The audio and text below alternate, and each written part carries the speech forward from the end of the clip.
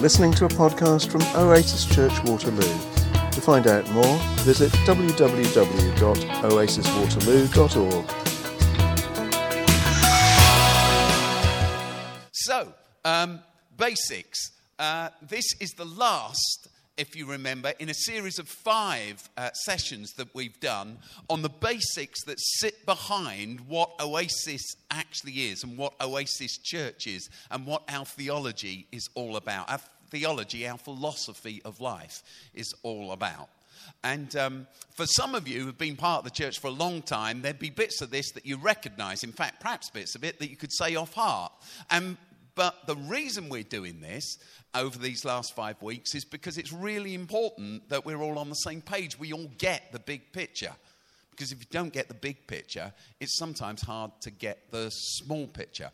I've just finished writing a book about the Apostle Paul. It's called The Lost Message of Paul. And in it, at one point, I say this. It's impossible to really understand any writer from the words they use. We think that the words people use convey meaning. They convey some meaning. But a word can only be understood in the context of a sentence. And the sentence can only be understood in the context of a paragraph. And the paragraph can only be understood in the context of the whole novel or the whole book. But here's the really important thing.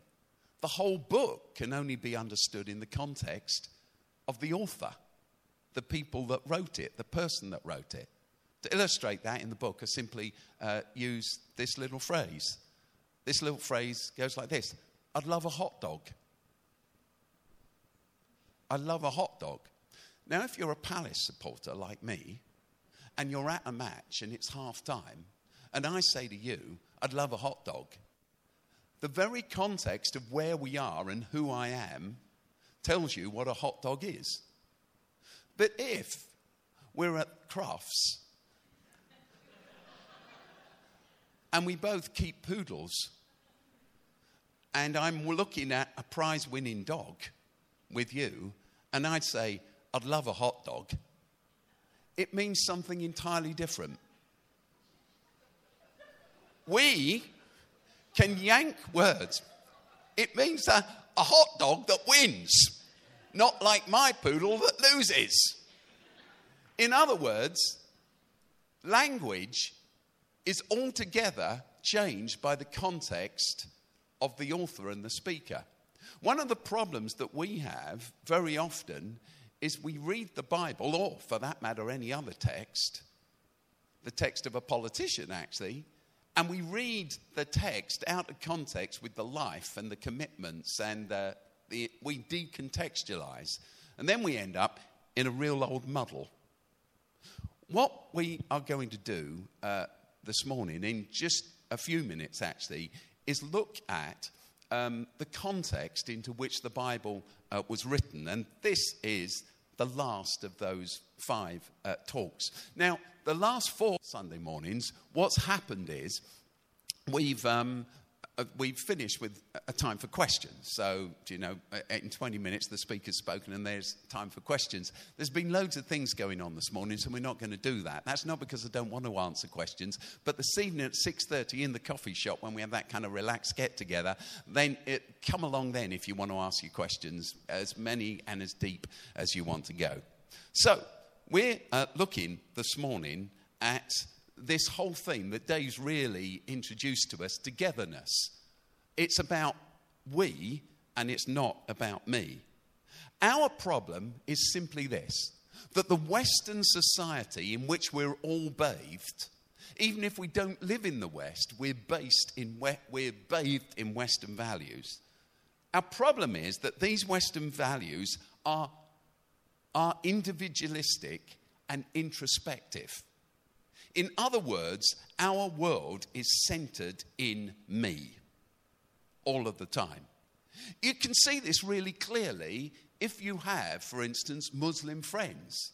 I have a lot of Muslim friends. I'm very fortunate in that way. You can see this if you go to a party, for instance, with someone who's not from the West. If you go to a party and you meet someone at a party or a reception who's from the West, check this out. You'll probably know this is true already.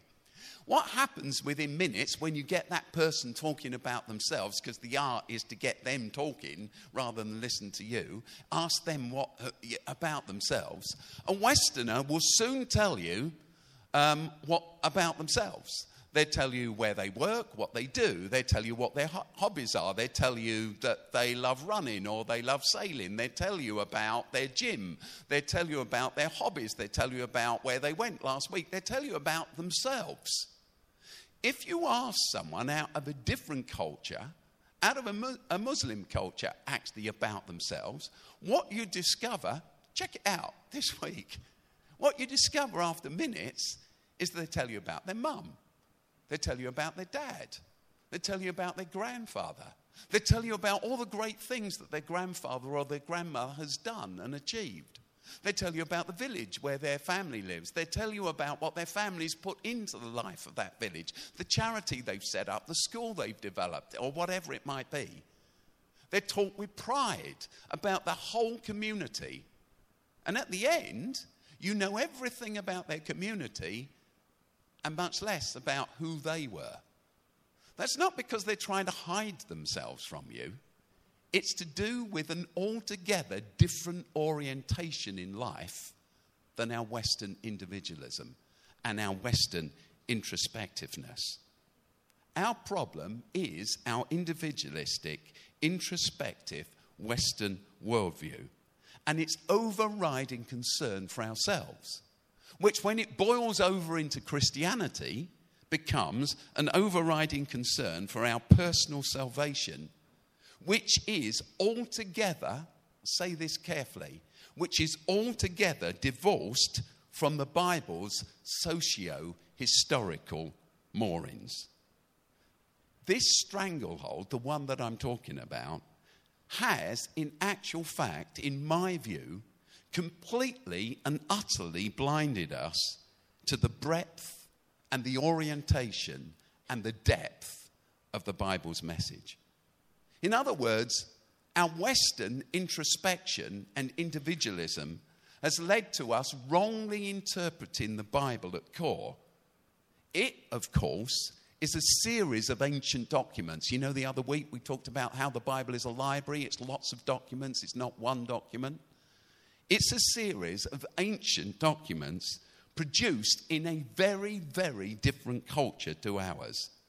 And when we impose our Western assumptions on it, which we can't help doing because it's the air that we breathe, the culture that we live in, it's the sea that we swim in, when we impose our Western virtues and culture on it, we end up misled. We make all the wrong assumptions. And chief amongst all of these misunderstandings is simply our modern Western worldview of the self. The ancient Mediterranean culture into which the Bible was written. Now, you know, don't you, that half the Bible was written in Greek, the other half was written in Hebrew. That's not quite true. A little bit of it was written in Akkadian, but that's another story.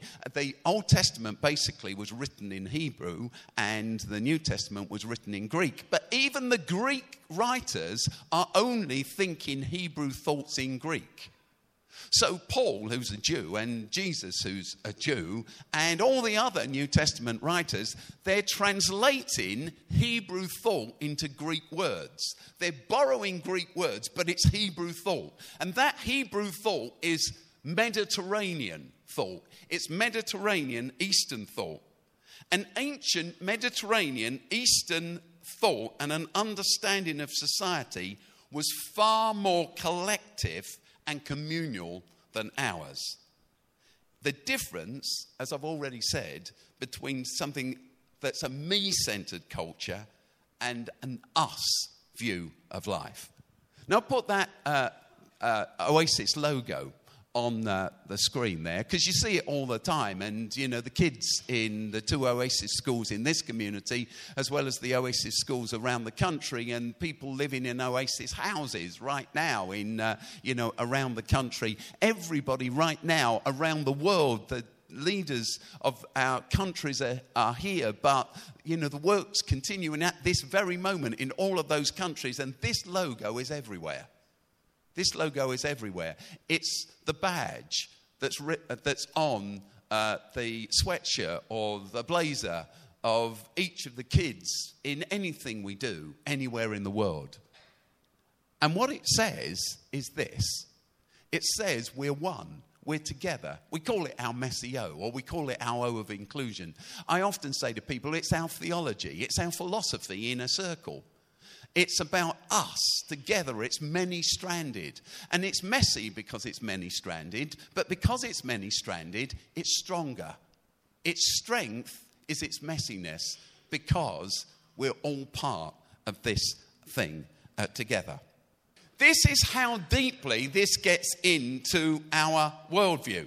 This is what Clive read to us in English. And then we heard it in Russian. And then we heard it in Portuguese. And Dave said I'd explain the difference. You see, language boxes you in. That's what I was saying. I'd love a hot dog. I'll have a hot dog. Means different things in different contexts to different speakers. Because they're actually speaking different languages.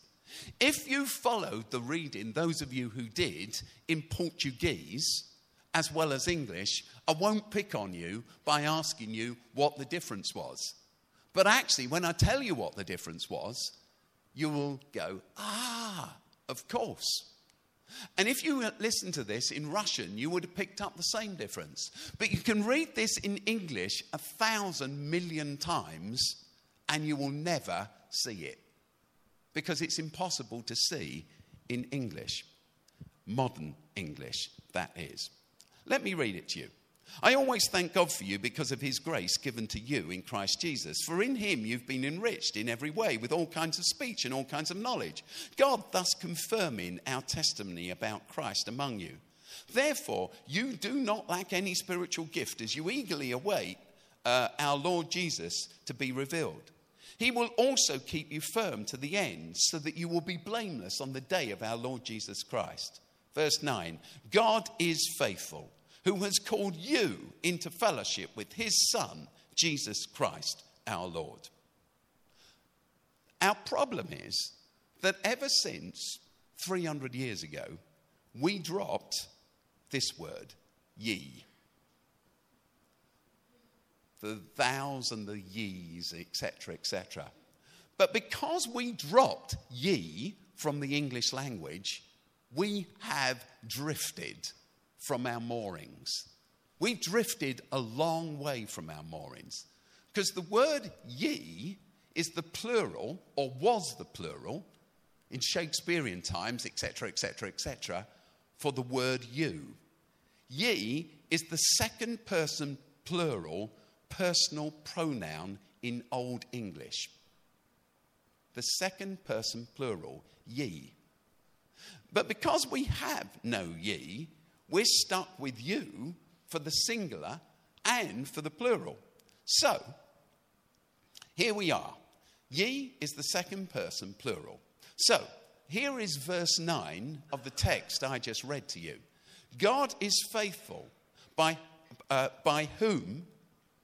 let's get them both up. Let's read the bottom first. God is faithful, who has called you into fellowship with his Son, Christ Jesus our Lord. But you see, in Old English, that's the King James Version above it, God is faithful by whom ye, us, we were called into the fellowship of his Son, Christ Jesus our Lord. What modern English does is it individualizes everything and it makes everything introspective. So read that bottom version, which is from the NIV, the New International Version of the Bible, the one that Clive read to us. God is faithful and he's called you, me. He's called me into fellowship. We've ended up with an individual faith. It is true, utterly true, that if you read the Hebrew Bible, the Old Testament as we call it, there is nothing whatsoever about individual faith or salvation within it. It's all to do with us, completely and absolutely and fully, without leftover, without doubt. That's not my view. Well, it happens to be my view, but it is the view of every single scholar who's ever studied Old Testament texts. And what Jesus and others do is they take, as I've said, Hebrew thought and they place it in Greek words to communicate to a new audience. This is about us. It's about we. It's together, not alone. That has huge ramifications in all sorts of ways, actually. But one of them I'd like to talk about, just briefly, is this. Here is the contemporary gospel. Our contemporary gospel, the good news that God wants to communicate to us, we're told. Our contemporary gospel is primarily information on how to go to heaven after you die.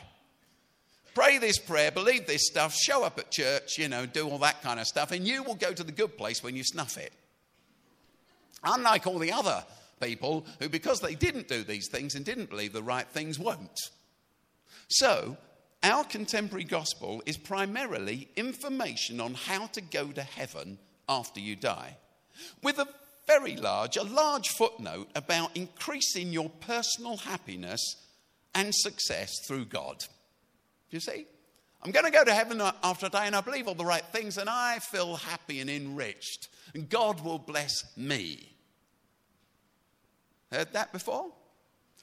With a small footnote about character development.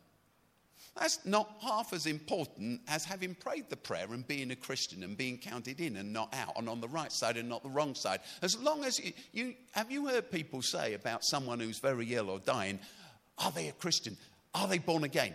Have they prayed the prayer? Rather than, have I lived my life the best way?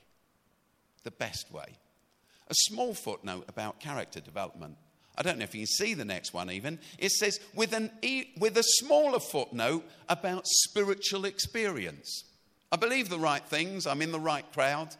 Spiritual experience, well, it's just about believing the right things, rather than the life I lead. With a tiny little, you won't be able to read this unless you've got very good eyesight. It's like going to the opticians, this, isn't it, really? With an even smaller footnote about social and global transformation. Our contemporary gospel is primarily information on how to go to heaven when you die, with a large footnote about increasing your personal happiness and success through God, with a small footnote about character development, with an even smaller footnote about any spiritual experience, and a tiny, tiny little footnote about social and global transformation. And that is because of the way that we've governed the world. The self, the introspective, individualistic approach to life puts the self at the centre. If you read magazines about spirituality, because most of them have got a page on spirituality now, you know, I'm sure you know. If you analyse what that page is telling you, it's saying, do this, behave like this, do these exercises, breathe in, breathe out, sit down, chill, relax. I'm not knocking any of those things, but what is missing from them all is any reference to anyone else. Check it out. We've even taken on Eastern religions and we've westernized them to produce the yogas, etc., that benefit us. But it ends with us, the self. And then comes church for us. You know, church doesn't enter into this for lots of people, but then comes church. So because I'm obsessed with myself, I choose a church that meets my needs. You know, I like a church that's got the kind of band that sings my kind of songs. Fortunately, very fortunately, we've got Paul who sings everybody's kind of songs. Give him a round. Paul, you're great. Paul is great. He is great, as I was telling Paul before we began, actually. But I go to a church that sings my kind of songs. I like my kind of liturgy. I like my kind of chairs. I don't like a church building with hard pews. I like a building with soft chairs. I like the kind of church that serves real coffee. I like the kind of church that's got my age group in. I like the kind of church where I'm made to feel that I matter. I like the kind of church that doesn't ask too much from me. I don't like the kind of church where the vicar talks for too long. I don't like the kind of church where they got the wrong kind of lighting or the wrong kind of ambience.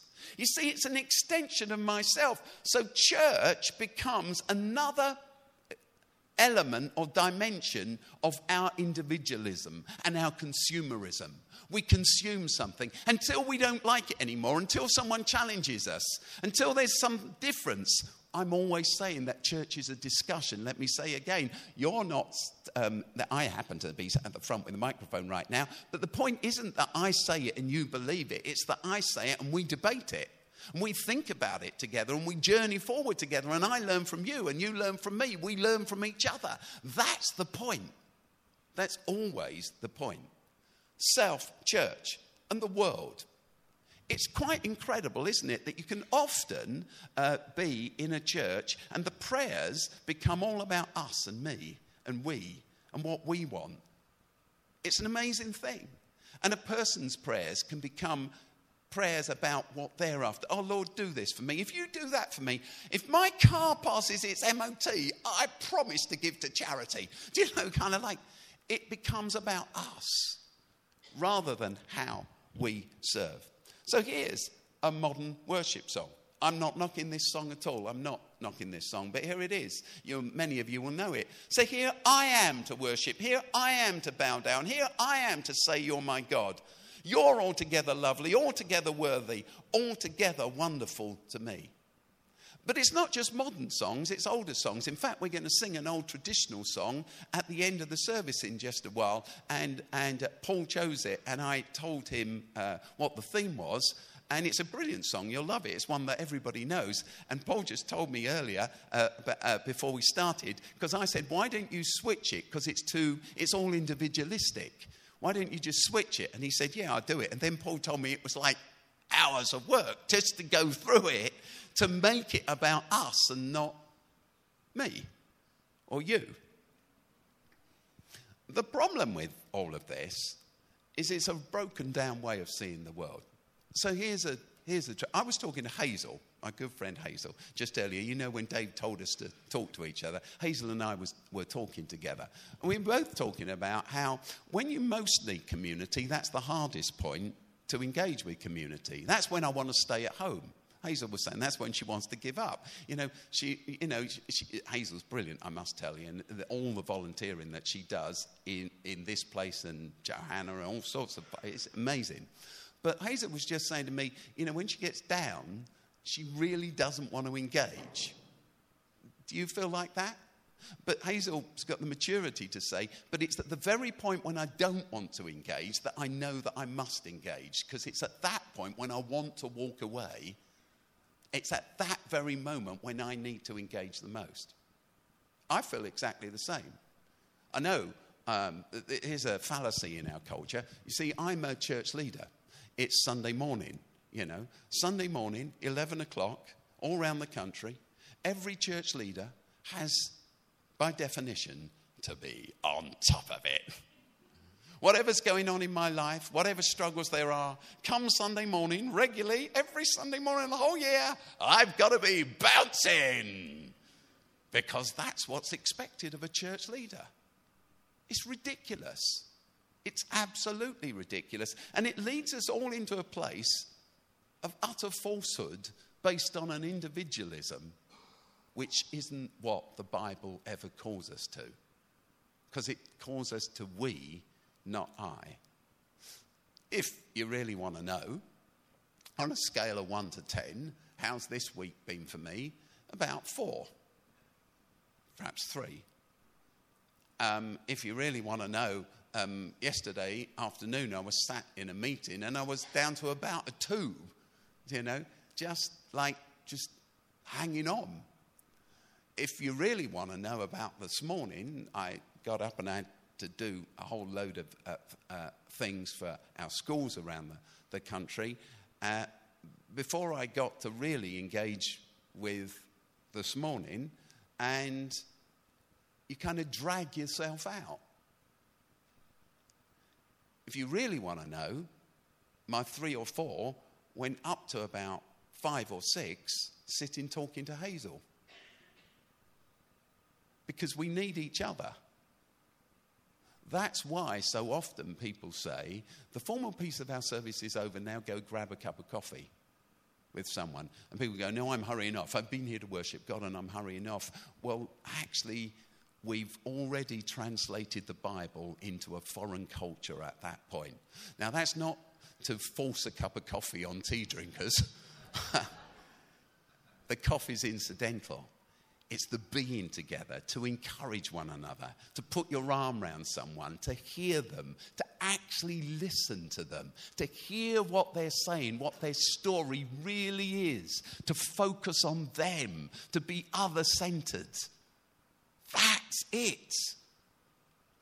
And there's the worldview that we produce. This produces a different worldview. The self becomes part of the bigger community, and we become part of the world. Instead of it being, if I flick back through, about me and everything else is subsidiary to me, it's the other way round. I fit into a community that carries me. Now, here's the funny thing. With a faith that's, here I am to worship, here I am to bow down, here's my vision, here's what I'll do, here's my big thing, you can't do it. It doesn't work. Have you realized that? I'm old enough to know that. I hope you're old enough to know that. All the energy in the world cannot carry you through. There are sometimes when I am carried by you and this community, and there are some times when you'll be carried by this community. That's what community is. That's what Asher's illustration was all about. But we put leaders on pedestals and then they fall off the pedestals, and then we write terrible stories about how they're fallen, when we never carried together what was going on. I am not always bouncying up. I am always, I hope, committed to serving. And you're not always bouncying up. But our commitments, in the end, as Hazel said so wisely to me, overcome our emotions. In the end, our destiny is about our theology, not our mood. If your life is driven by your mood, you'll be all over the place. If your life is driven by the narrative you live in, the we story, the ye story rather than the you story, then we go differently. So our prayer is to see the world transformed, what Jesus calls the kingdom of God. It's not about me. In the end, I will simply be a line in history, a short line in history. Who knows how soon or that will happen or not. In the end, you will be a short line in the history of everything you're involved in. This history is about seeing a world transformed and the legacy we lay down. And the legacy we lay down isn't about the big things we do. It's about all the little things that we're constantly committed to.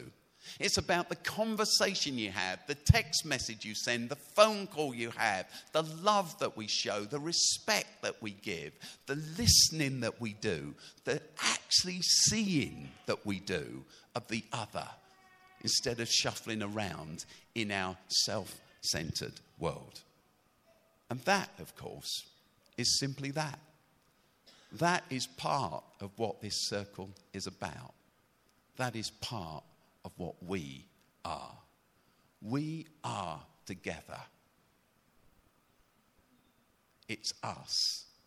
And in that strength, we find our purpose. So as I conclude, to tell you one more thing about this circle.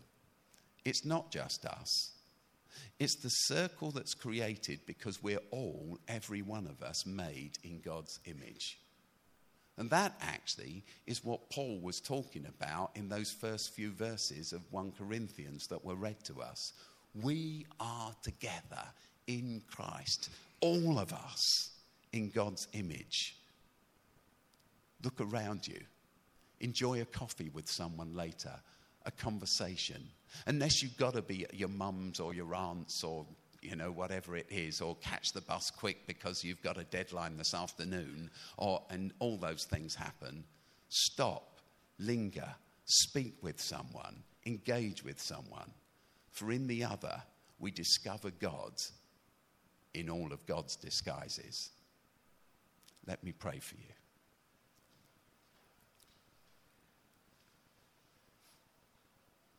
Lord, we thank you that we are made in your image, that each one of us is unique, special, chosen.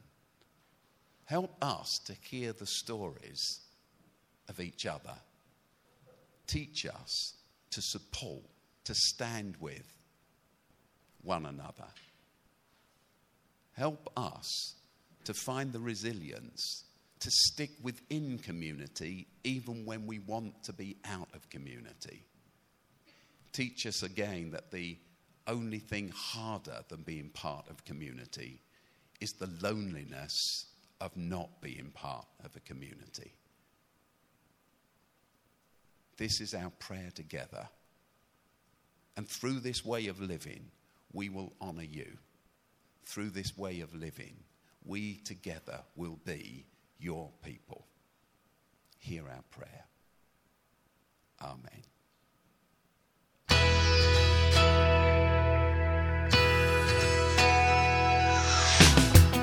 You've been listening to a podcast from Oasis Church Waterloo. To find out more, visit www.oasiswaterloo.org.